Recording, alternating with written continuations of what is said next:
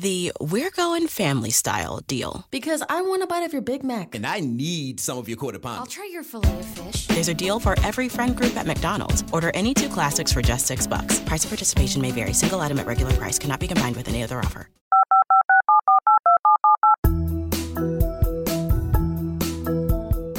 Did you know that when you're on the road with limited data or Wi-Fi, you can still listen to the X-Zone Radio Show with Rob McConnell, The Science of Magic with Gwilda Wiyaka, X-1, Dimension X, Space Patrol, and every minute of the X-Zone Broadcast Network by calling 213-401-0080, courtesy of Audio Now. No smartphone, app, or internet needed. It saves your data plan, and it's free if you have unlimited minutes. Call 213-401-0080 to listen on any phone, anytime, anywhere. Remember 213-401-0080 for the best of the paranormal, parapsychology, and sci-fi radio programming anywhere, 24/7, 365.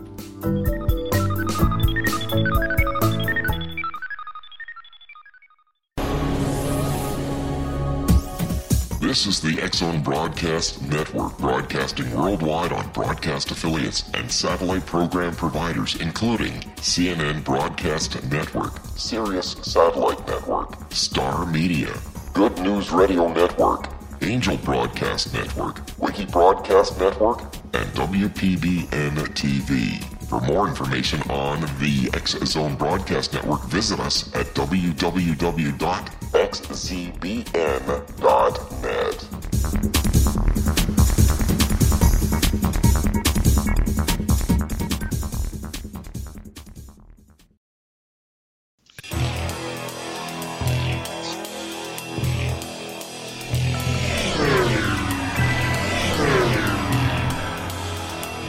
This is A Different Perspective with Kevin Randle.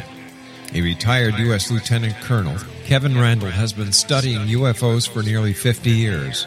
Kevin has investigated some of the most famous UFO cases in the world and has been consulted for dozens of documentaries about UFOs. Considered one of the leading experts into the Roswell UFO crash of 1947, Kevin has written more than 25 books about UFOs, including the recently published Roswell in the 21st Century. Now, here is the host of A Different Perspective, Kevin Randle.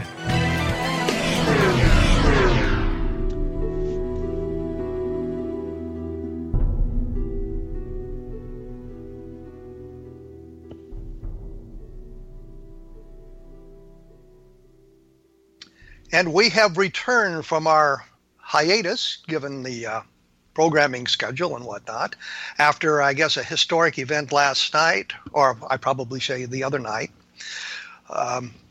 We will be talking today with John Shirley, who is a fellow science fiction writer, and I may ask him about this later on. I know that when it comes out that I write science fiction, people often look at me and say, well, you can't legitimately study UFOs and write about them because you're a science fiction writer. For some reason, this day job disqualifies me from UFO research, but apparently only me. Well, John, that's go absurd ahead. reasoning. That's absurd reasoning. Isaac Asimov was a scientist. Arthur Clarke did scientific work. Lots of science fiction writers were or had been working scientists. Well, if you look at the membership of the Science Fiction Writers of America, an awful lot of them are working scientists. So, yes, it's an absurd thing, but it's something that's said in the UFO field what is ridiculous.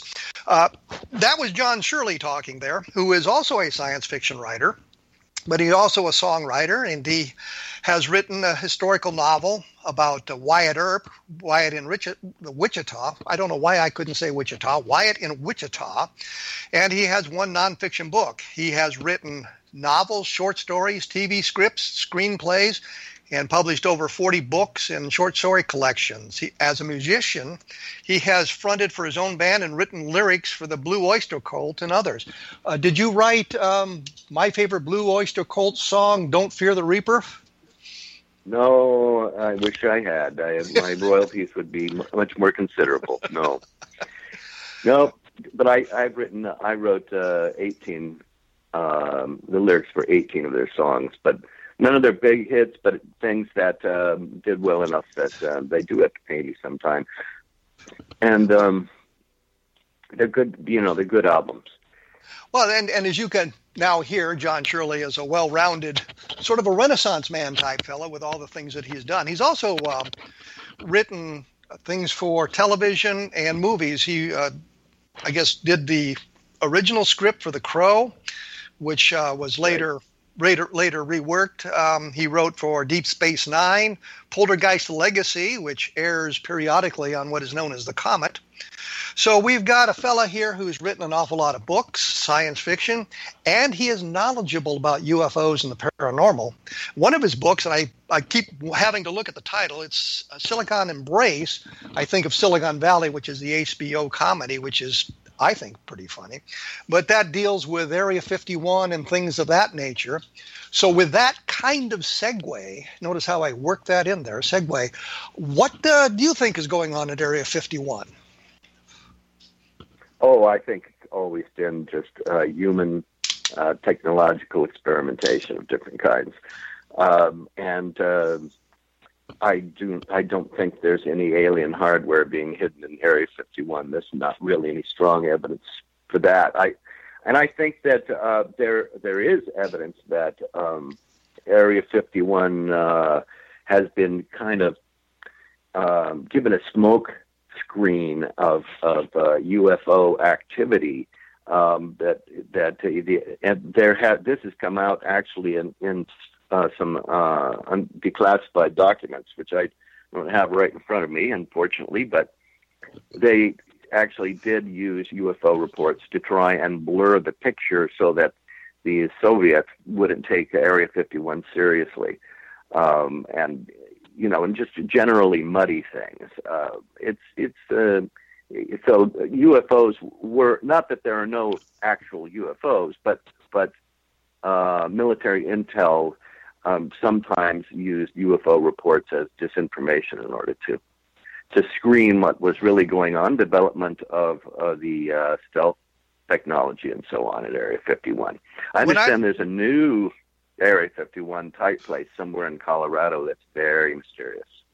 Well, I was going to say that when I'm asked that question, I always say I believe it's the place where we're investigating the new technology that we're developing our next generation of military aircraft. But we're going to have to take our first break here. For those who are interested, oftentimes the discussions that we have here appear on my blog at www.kevinrandle.blogspot.com, so you can get a little bit of additional information or some ideas of where to go for more information about the topics we discuss.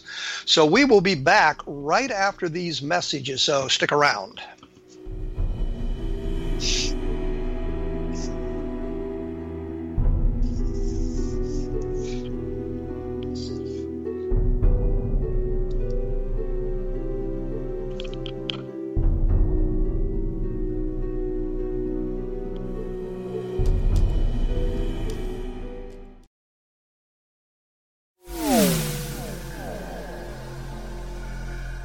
This is Kevin Randle.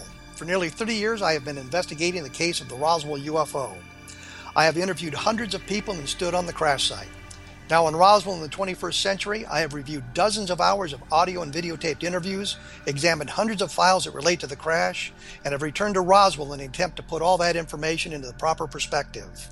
For the first time in Roswell in the 21st century, I have made a dispassionate reevaluation of all that material and provide a new look at what happened. This is a book that clears away all the clutter that has hidden the truth for so long, strips away the various lies that surround the case, exposes the Air Force attempts at cover-up, and found a core of solid information that tells us all where the case stands today. Roswell in the 21st century will be available in just a few weeks. For more information, please visit my website at www.kevinrandle.blogspot.com.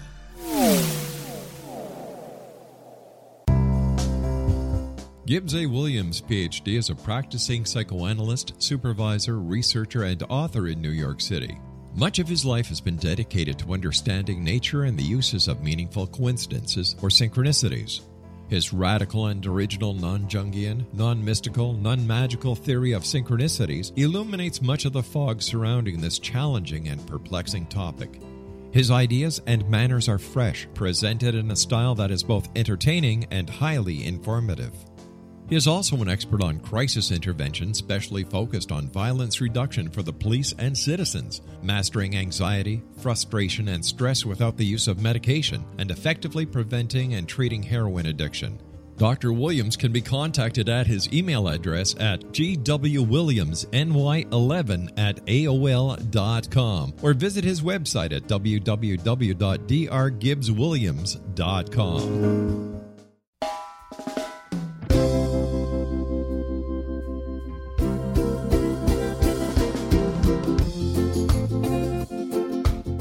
This is Johanna Carroll, host of Dialogue with Divinity on the X-Zone Broadcast Network.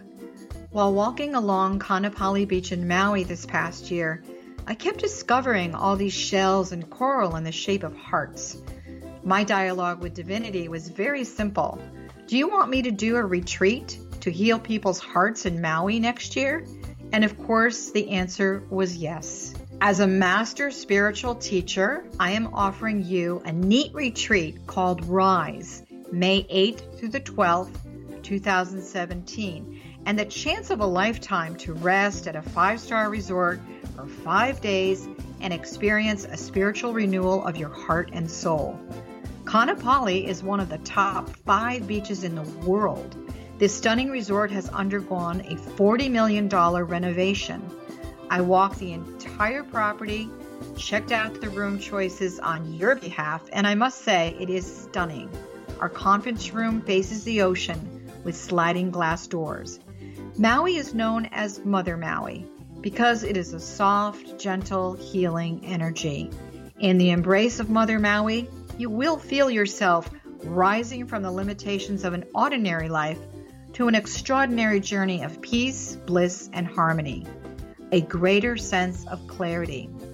Our Rise Retreat ignites renewal in the sacred elements of air, water, earth, fire, and wind. The We're Going Family Style deal. Because I want a bite of your Big Mac. And I need some of your quarter pound. I'll try your filet of fish. There's a deal for every friend group at McDonald's. Order any 2 classics for just $6. Price of participation may vary. Single item at regular price cannot be combined with any other offer. The We're Going Family Style deal. Because I want a bite of your Big Mac. And I need some of your quarter pound. I'll try your filet of fish. There's a deal for every friend group at McDonald's. Order any 2 classics for just $6. Price of participation may vary. Single item at regular price cannot be combined with any other offer. There's plenty of free time to enjoy all that Maui has to offer. A small deposit is required now to reserve your space, as this retreat, it will sell out. For more details, please go to johannacarroll.com and register today. Aloha, and I'll see you in mystical Maui.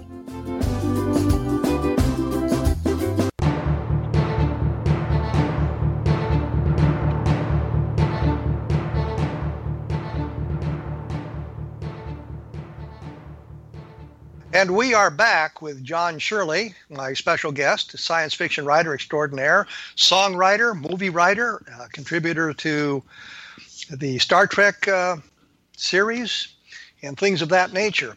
When we went away, we were kind of talking about Area 51 and how it is the area, I think both of us agree, that is the place for the development of the next generation of military aircraft. But as we were talking about that, John said something about it being used or UFOs being used to kind of disguise what was going on. And it kind of leads to the question, do you think there are real UFOs? By that I mean alien spacecraft, or are you of the opinion that the sightings can be explained in terrestrial terms, meaning natural phenomenon, the military kind of hiding their next generation of aircraft in these reports and that sort of thing? I think I don't know for certain, but the majority of sightings are what I think about is probably explainable flying objects, the PEFOs, and PFOs, and it's just that you have to look at them and use a kind of filter to remove the less probable explanations for most of these. But there are some, as you know, that are very mysterious and difficult to explain away.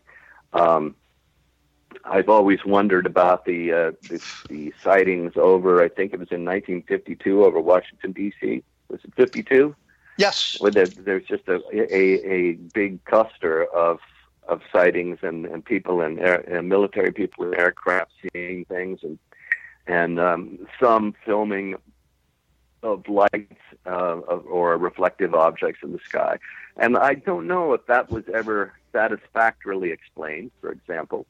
I mean, some people would say it was a Earth-like phenomenon of some kind or something of that sort, but I don't know. But there are things, there are instances like that stand out that are far more difficult to explain away. But I think the majority of UFO experiences, like I give you an example, a guy came to me and said that he had film of UFOs taking off and landing in the distance in this certain area, and he was afraid to go near it. And so I looked at it on a map and I checked the distance, and that was exactly corresponded to the nearest airport. Which and the thing is that at night, airplanes coming up, if they're coming toward you, as they're rising, they look like they're going straight up. Oftentimes, they look like they may seem to be moving in a kind of mysterious flying saucery way, and they're kind of an elliptical blur at first, and then they can often, when they change course, they swing about, and they're going to go in a way that can make them seem to be zipping off.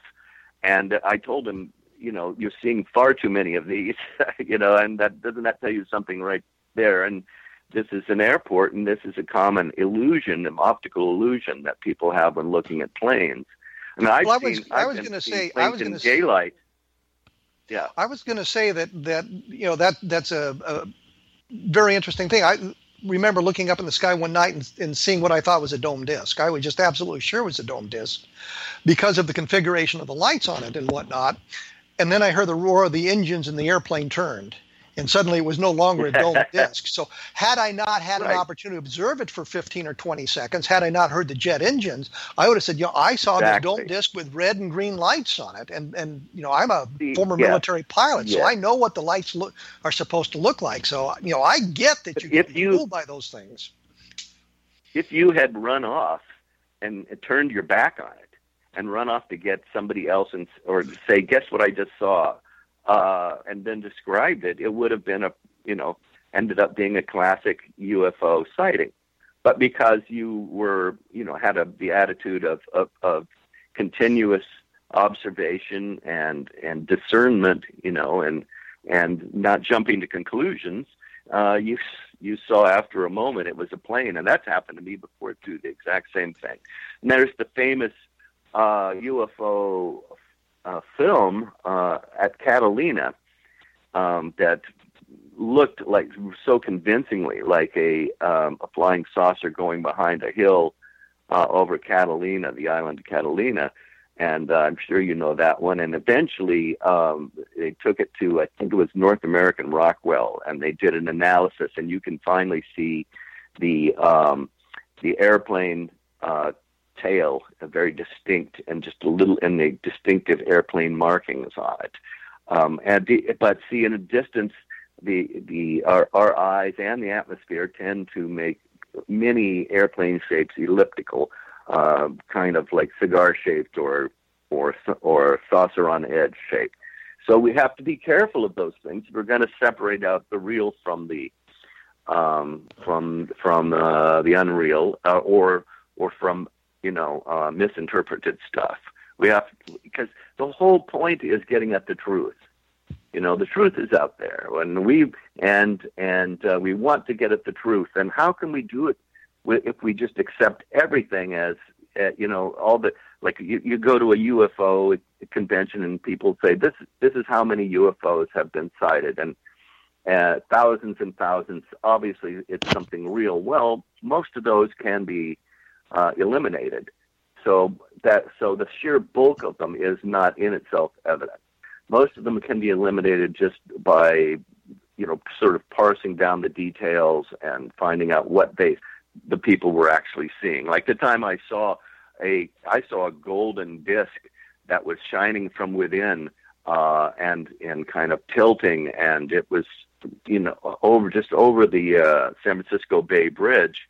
And then instead of running off to tell somebody, I kept watching it, and then the breeze picked up and it began to disintegrate. And it was a cloud that was catching, that was kind of a lens-shaped cloud catching the first sunlight, or setting sunlight, just right to make it glow inside. And then it blew away into shreds. I was pretty excited for a moment. So we have to be able to make those distinctions so that we can find what we hope will be the real thing. It's just like Houdini used to do with ghosts. He was a skeptic, but he was always hoping to find the real thing. Well, I think one of the things you said that's interesting is going to the UFO conventions, the symposium, and the people talking about all the sightings they've had or all the sightings that have been made. And on the blog that you have on your website, I was looking at that a couple of days ago, and you said something that I have said repeatedly, that we are not obligated to believe everything about the phenomenon. So that if I accept that maybe there's alien visitation, I'm not required to accept alien abduction or cattle mutilations or crop circles or all the subsets of ufology. I can look at the stuff and say, this makes no sense to me. Therefore, it is not alien visitation. It is something terrestrially based. Is that something that you've thought for a long time and sort of a theory that you've developed as well? Yes, it's a necessary skill to be able to sort things out, and some things are very sexy, kind of, and difficult to eliminate for sort of emotional reasons. Some of the fancier crop circles, they look cool, man, damn cool, and they can they exude an air of mystery and they're very cryptic in their sort of style. And so people write books about them and research them and make wild claims like this could never have happened except by this fantastically powerful energy doing it, which turns out not to be true. And then if somebody comes forward, as they have, and saying the exact ones you're talking about, I made myself with my friend, and we dragged a piece of wood along in a specific pattern that we worked out ahead of time on a computer. And here's the original computer program, and here's how we did it, and here's the original film of us doing it. And they still won't accept that was not a real thing. It was not a flying saucer-made crop circle. It was these hoaxers, even though the hoaxers showed them how, had film of it, and so on and so on. Because they have, a lot of people have a kind of emotional investment in these things. They get very identified with it, and so they lose objectivity that way, and so they waste energy on pursuing an area when they could keep that energy back and stay objective and find the real thing. It's like there's like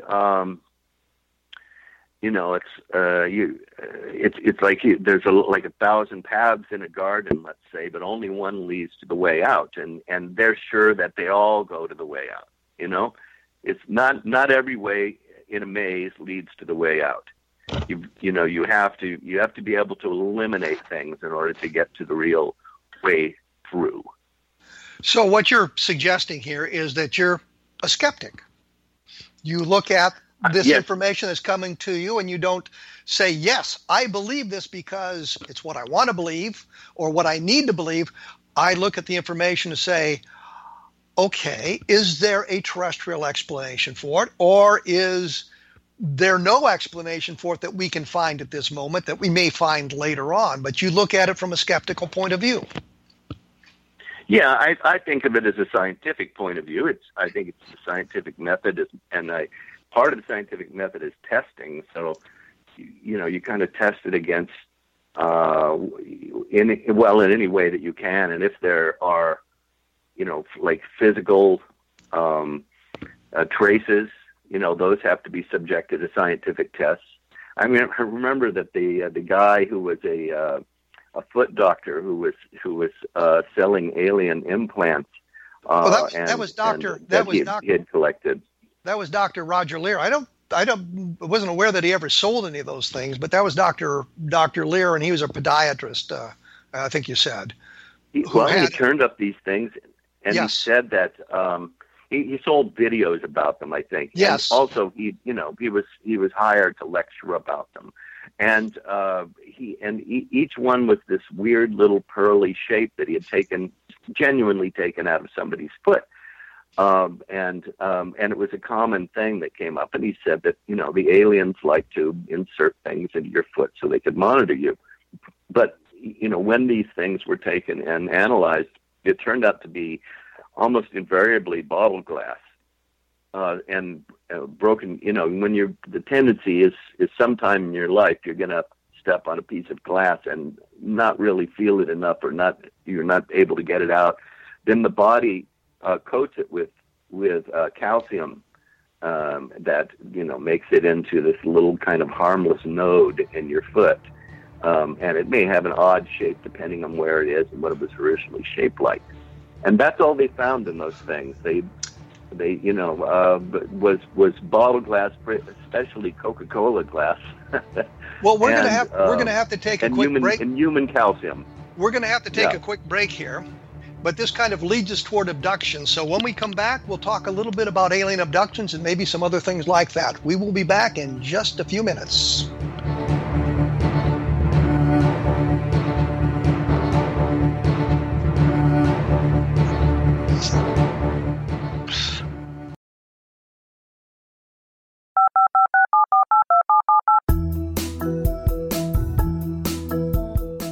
Did you know that when you're on the road with limited data or Wi-Fi, you can still listen to the X-Zone Radio Show with Rob McConnell, The Science of Magic with Gwilda Wiyaka, X-1, Dimension X, Space Patrol, and every minute of the X-Zone Broadcast Network by calling 213-401-0080, courtesy of Audio Now.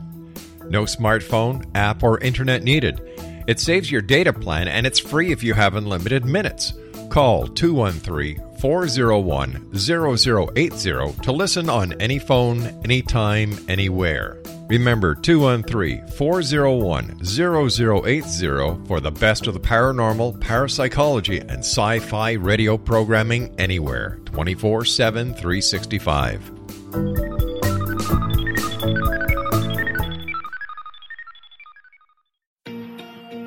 Wouldn't you love to know the secret to everything? Well then, meet Dr. Kimberly McGeorge and her cutting-edge breakthrough knowledge that combines science with possibility. Dr. Kimberly brings real-life answers and healing to those open to alternative solutions. She teaches solution-based programs and classes that will change all areas of your life forever. Specializing in conscious creation, intuitive readings, and energy medicine, you can rapidly shift health, relationships, business, and money and abundance challenges quickly. Receive her best-selling book, Secret to Everything, at no cost by going to secrettoeverything.com/X-Zone. That's right, transformation can start now. Just go to secrettoeverything.com/X-Zone and receive Dr. Kimberly's book for free.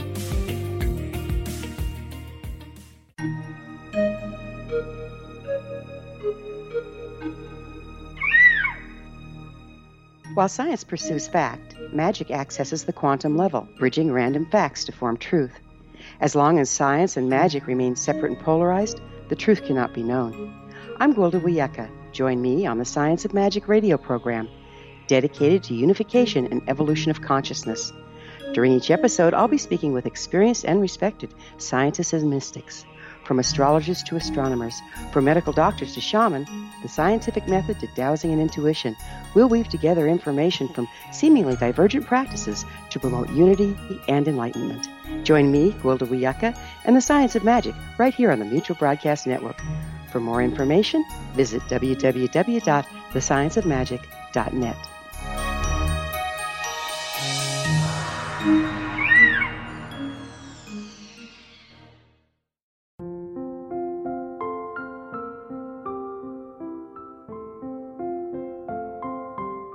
I am Dr. Carl O'Helvey, founder, president of a new cancer foundation focusing on evidence-based physical, mental, and spiritual interventions, including natural cancer cures, prayer, meditation, affirmations, nutrition, and other related holistic cancer prevention and cure modalities. These are used in cancer education, research, and financing care. I ask for your help to continue this important work by donating at www.holisticcancerfoundation.com.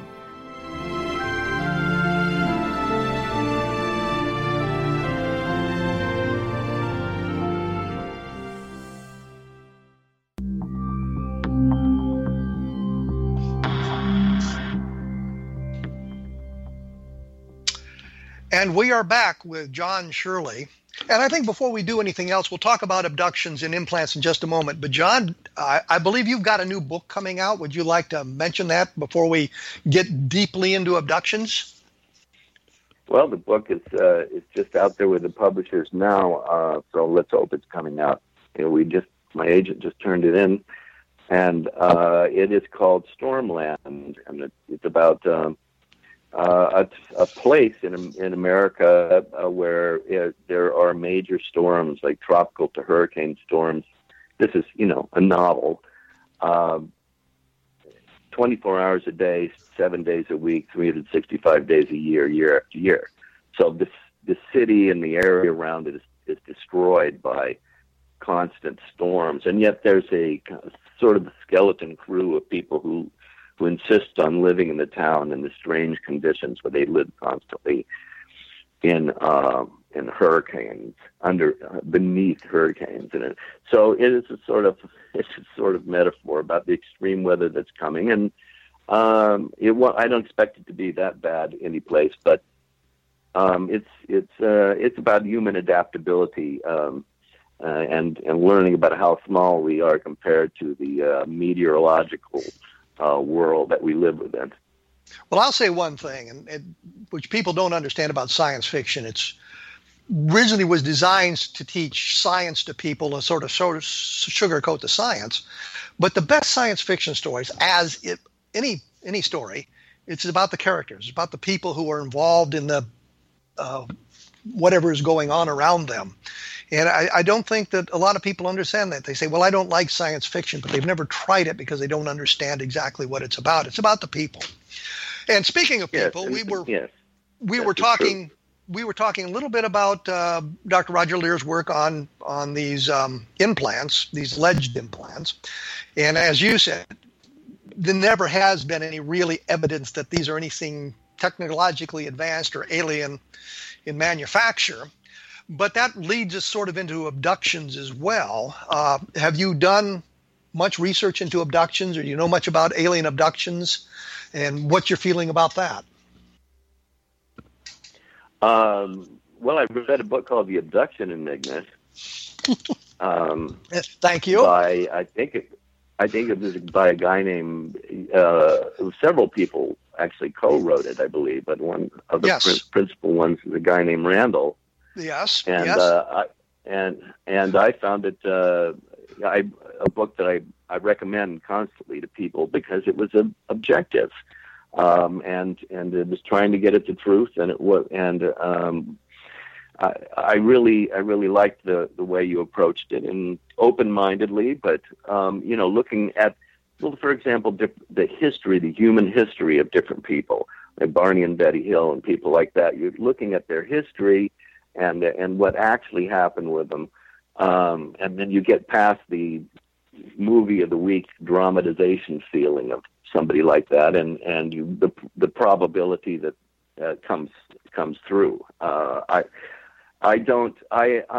feel like alien abductions is the least believable part of the ufological scenario out there. I don't think there's any evidence they've happened at all that are,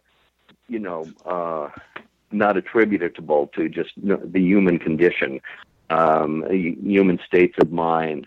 I mean, they say, how come it happens over and over again with similar patterns? And that's because, human beings make things up in similar patterns or experience things hallucinatorily with similar patterns.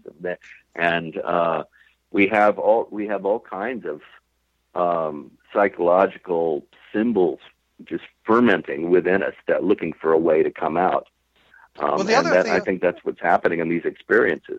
The other thing you can say about that is, why do they all happen in the same pattern? Is because you have the researchers who are communicating amongst themselves about how these abductions go down and how things happen. So they begin looking for the same clues. And so this was a thing that struck me. Carl Lorenzen had talked to me about the Pat Roach abduction, which took place in Utah. I was the investigator on that. And she was struck by when Roach drew the creature that it had a sort of a Sam Brown belt on. And she said, this is something that we don't talk about, that, it's been prevalent in Europe and these sorts of things, and we don't talk about it. And my immediate thought was, yes, but all the researchers know this. And so I watched the researchers subtly, and I don't think they did it consciously, but they subtly implanted an awful lot of the information in the person they were interviewing or talking to or hypnotizing, regressing. They were subtly implanting these ideas and didn't realize they were actually doing it. Russ Estes, Bill Cohn, and I did the book, and what was funny about this is we had been in Roswell, as a matter of fact, for I think the one of the big festivals, and I remember Russ looking at Bill Cohn and said, "Should we tell him?" And Bill Cohn says yes, and they started telling me about how they had done this abduction research, and they had found these things out, these terrestrial explanations. And I said to him, "You don't have to convince me, because I've sort of reached the same conclusion myself based on the research I'd done." And so when you look at these things, I guess, scientifically or objectively, more importantly, objectively, you begin to see the trends and how things are spinning sort of out of control, and how I don't think the researchers are doing it consciously, but how they sort of model their research after what they've read and the patterns they've observed in the past. And we're led off into this idea. Yeah, so they kind of front load those. They kind of prime the pump unconsciously. Yes. When they're and the hypnosis as a way of finding out what really happened to a person has been fairly well debunked. They're just it doesn't work in the field of crime, where it was tested and tested and tested, and they just found over and over again that it was not reliable.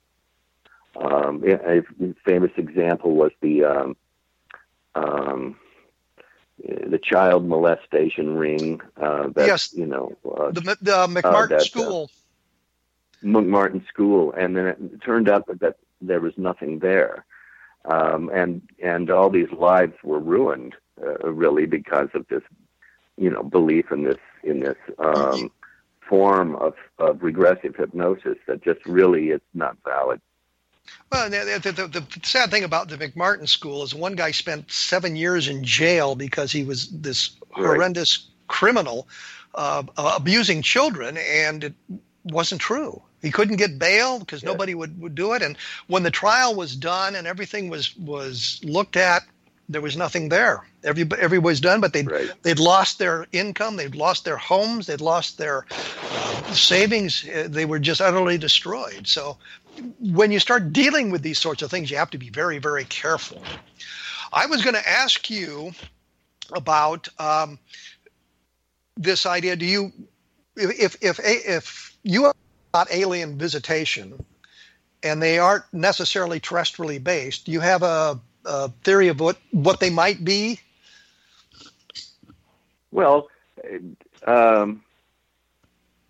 if they are indeed, extraordinary phenomena, besides something like some of them may be electric phenomena in the atmosphere, which is pretty unusual, but is not, intelligent in itself, probably.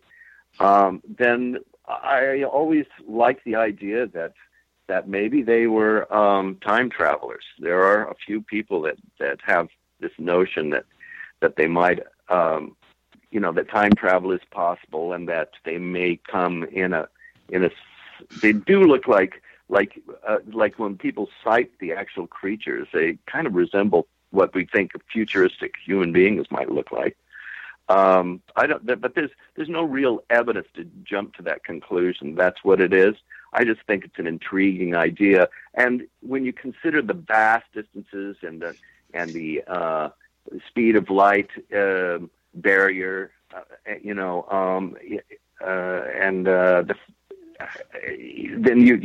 that it makes it maybe slightly less improbable than aliens from another star system, and also manifestations of something from alternate universes is not impossible. We have in recent years gotten a consensus amongst quantum scientists and most physicists, I think, that there are probably that this is a multiverse, not a universe, and that there are these alternate universes branching endlessly off something, and maybe there can be penetration one to the next, and then these things might be from there.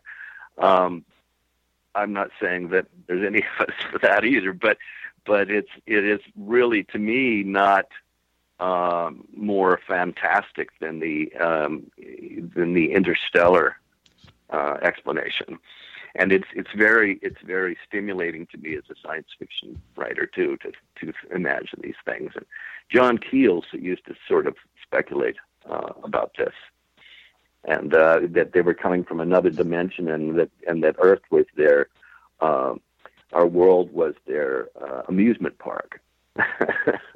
Well, they just came here to play with us. What you're suggesting here, and I think it kind of goes back to being science fiction writers, is you have an ability to, I guess, look at alternative explanations for the UFO phenomenon that might not be valid throughout mainstream ufology. I've always said that my personal opinion, if the information we are gathering is correct, there is alien visitation. I believe it's from sources inside our own universe, traveling in the interstellar distances. They've solved the problem of interstellar flight, but there's always the possibility that they're time travelers. There's always the possibility that it's some kind of interdimensional leakage into our environment as well, and those are also possibilities based on the observational data that we have. Yeah, Jacques Vallée seemed to think of something of the sort, and he has, especially when he talks about the ancient UFO. Well, it wasn't called that at the time, but sightings of strange things in the sky, and these books of these things from going back to 1,000 years and 1,500 years, and sometimes they're just these big platforms on which strange creatures are cavorting, and then battles that are taking place in the sky and so on. So it's almost as if it is some kind of leakage from some alternate reality. I love stuff like that. I don't know what to believe from it, but it's exciting, and fun to think about. But ultimately, the truth will be found by some intelligent use of the scientific method. Well, we're going to have to take another break here. When we come back, and I know that you expressed an interest in talking a little bit about Roswell, maybe we can do that, and it'll give me an opportunity to promote my book. which I'm always. Yeah, I'm going to interview you about it. That's my plan. Okay, and we'll learn a little bit more. This is Kevin Randle. We are at a different perspective, and we will be back in just a few moments after these messages. So stick around.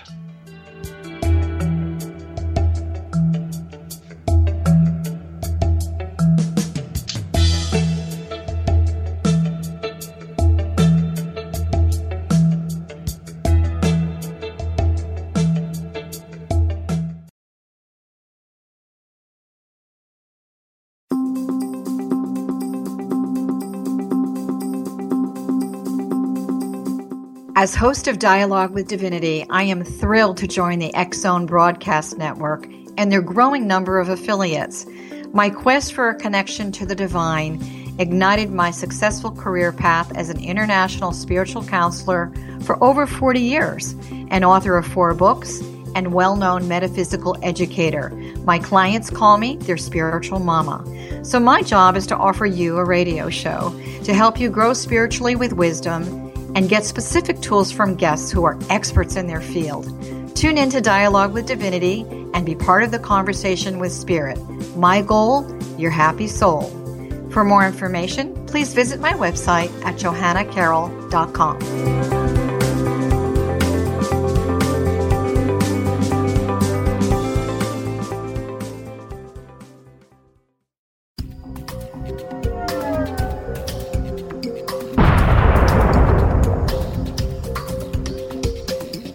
Coming soon to the X-Zone Broadcast Network is A Different Perspective with me, Kevin Randle, as your host.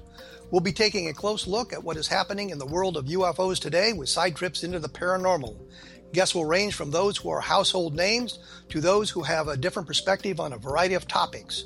No topic will be taboo, but there will be tough questions asked as we all search for the truth about UFOs, the paranormal, and those things that excite us. Sometimes we'll agree with a guest and sometimes we won't, but we'll try to keep the program topical.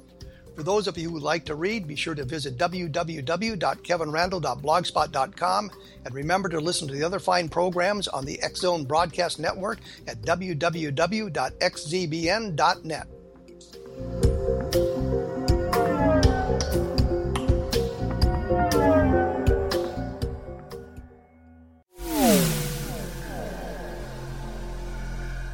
This is Kevin Randle.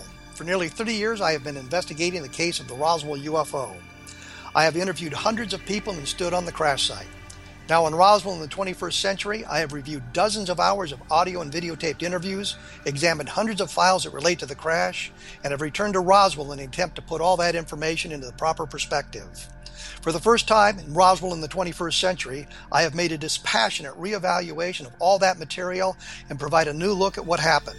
This is a book that clears away all the clutter that has hidden the truth for so long, strips away the various lies that surround the case, exposes the Air Force attempts at cover-up, and found a core of solid information that tells us all where the case stands today.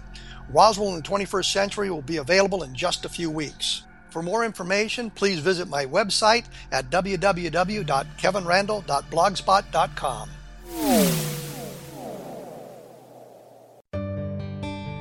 Afterlife expert Roberta Grimes was the first one to say that dying can be fun. Now her best-selling book, The Fun of Dying, is available in stores worldwide.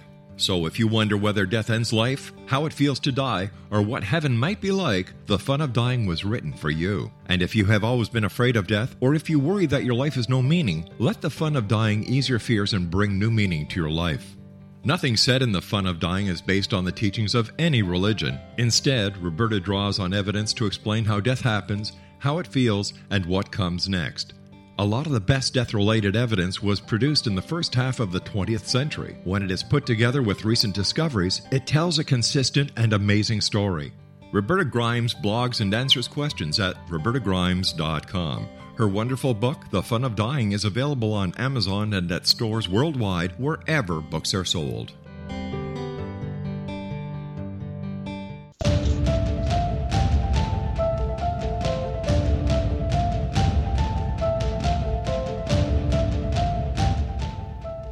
And we are back with John Shirley talking science fiction, alien visitation, interdimensional travel, time travel, and all of that sort of thing.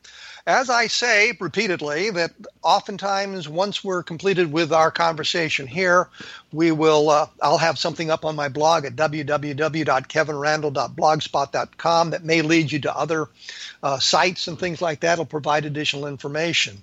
When we went away, John was threatening to interview me about the Roswell case. So I will turn the microphone over to him, so to speak, and he can ask a question about Roswell. And as I've said repeatedly, and you all know, the book that just came out is Roswell in the 21st Century. It's available as an ebook. It's available as a print book, so you can get it in any kind of form you want.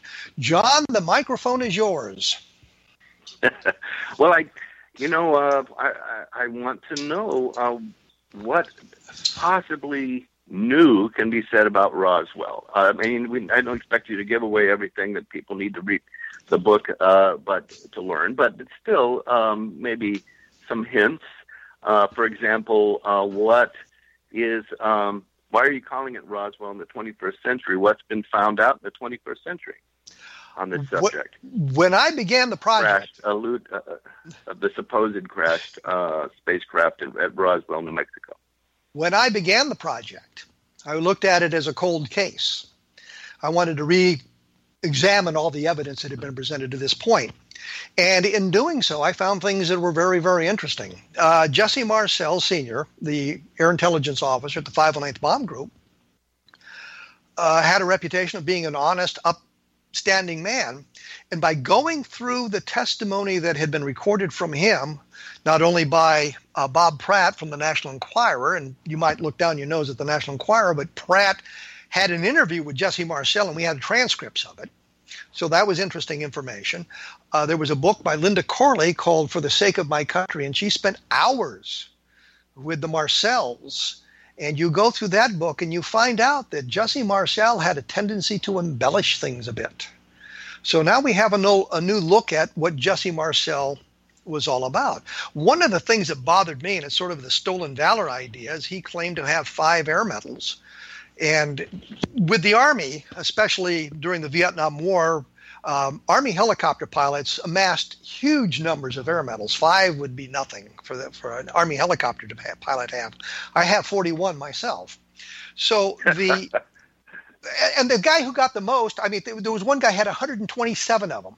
We got an air medal for every 25 hours of combat assault flight time. No matter what happened, we got an air medal at the end of the 25 hours.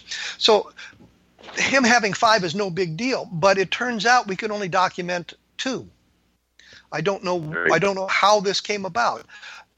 Things like that I looked at. There's the affidavit that Walter Hott created. He actually had 2. One that he did in the early 1990s. He said, I didn't see anything. I didn't hear anything. All I did was write the press release.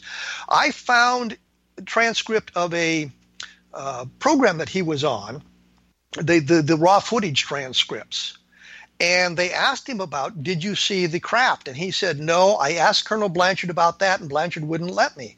In the affidavit, he talks about not only seeing the craft, but he saw the bodies of the alien creatures as well.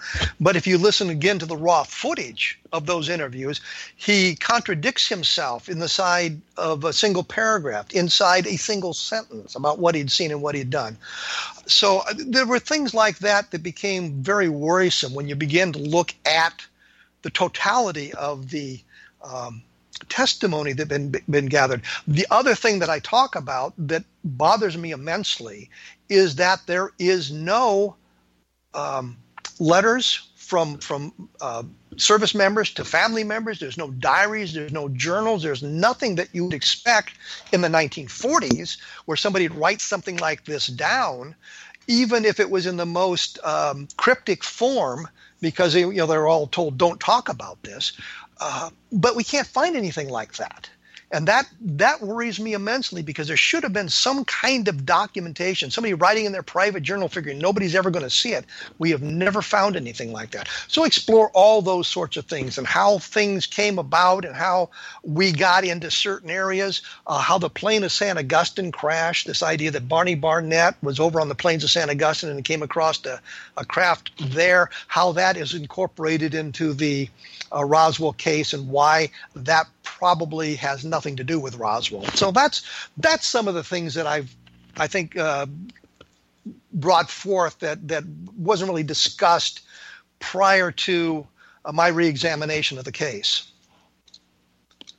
Well, okay, but that all of that is kind of discouraging in terms of the believability of the basic,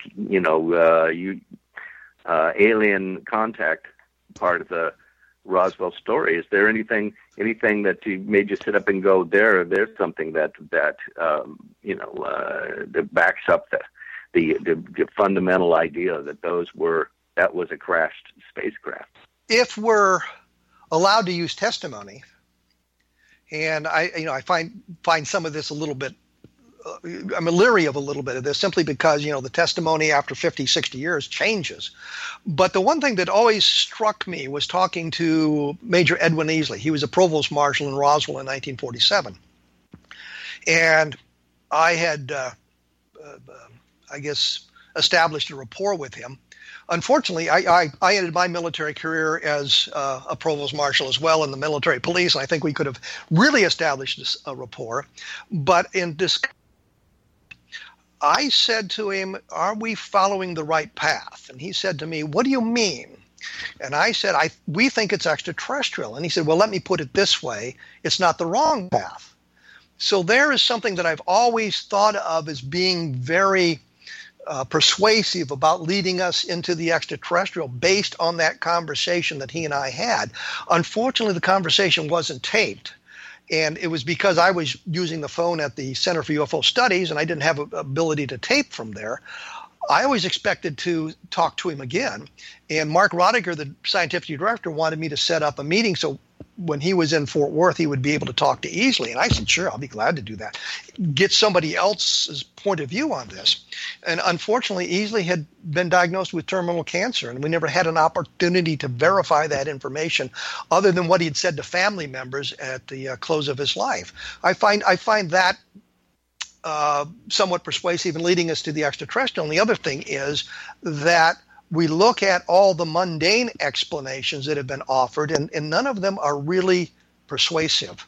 So it doesn't lead us to the extraterrestrial, but it suggests that we don't have a good alternative explanation, which would end the case once and for all. So it's interesting that this happened in we're in New Mexico, where also another famous case, but some years later, the Socorro incident and Lonnie Zamora.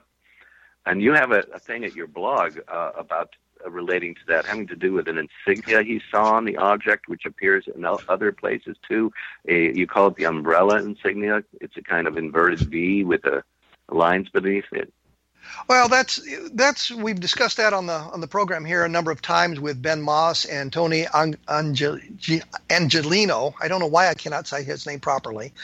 We've also had Ray Stanford on the program to talk about this. So we've looked at that, and it's one of the things that leads to the blog. If you want additional information and how this is played out, you go to www.kevinrandle.blogspot.com, and you can read the articles that take place over 3 or 4 weeks, discussions about all of that. So yeah, that's a very interesting case. But when you boil it down, you have basically a single witness case. It's just Lonnie Zamora giving us firsthand information. There's suggestions of others who were involved, but we don't have any testimony from them directly. We don't have any recordings. We don't have any writings. We just have stories that may have been said to people in the years after this event. So, that's one of the problems with the UFO phenomenon. Oftentimes, we don't get the instrumentality involved, and that was one of the things I think the scientific community would like to have us do. Get instrumentality involved, the radar sightings, the photographic evidence, which the landing traces. all of those things would be good to build a solid case. I've always said that we need multiple chains of evidence. You get the scientific, not the scientific, but you get the observational examination by the witnesses. You may have landing traces if you had a radar track to go with it, if you had a photograph of the object or the photograph of the object taken from multiple locations by independent witnesses. This would be a dynamite case. It'd be very hard to explain it as something other than what it is if you had all of that. And unfortunately, we don't have. What about the what about the possibility? It's been suggested that it may have been a moon lander being basically tested, and it kind of more roughly the same shape, and maybe even a symbol on it that could relate somehow to some secret project. One of our moon landers in advance of our actual Apollo project. There was no documentation. There's no documentation to support that. And one of the people involved in the investigation was a guy named Captain Richard Holder, who was the uprange commander at White Sands. He would have known about those things. So we haven't been able to locate any of that. We're now out of time. You've done your wonderful job of interviewing me, and I've shot my face off for a great deal of time here. This is basically the end of what we're going to have to be able to do today. This is John Shirley, my guest, whose new book is Stormland. I don't know why I spaced that out. Do you have a website that you could send people to? John-Shirley.com. A little hyphen between John and Shirley. So you can learn more about what John Shirley has written and done. We will be back next week with another exciting episode of A Different Perspective. In the meantime, take a look at the blog at www.kevinrandle.blogspot.com. And we will return in 167 hours for another exciting episode.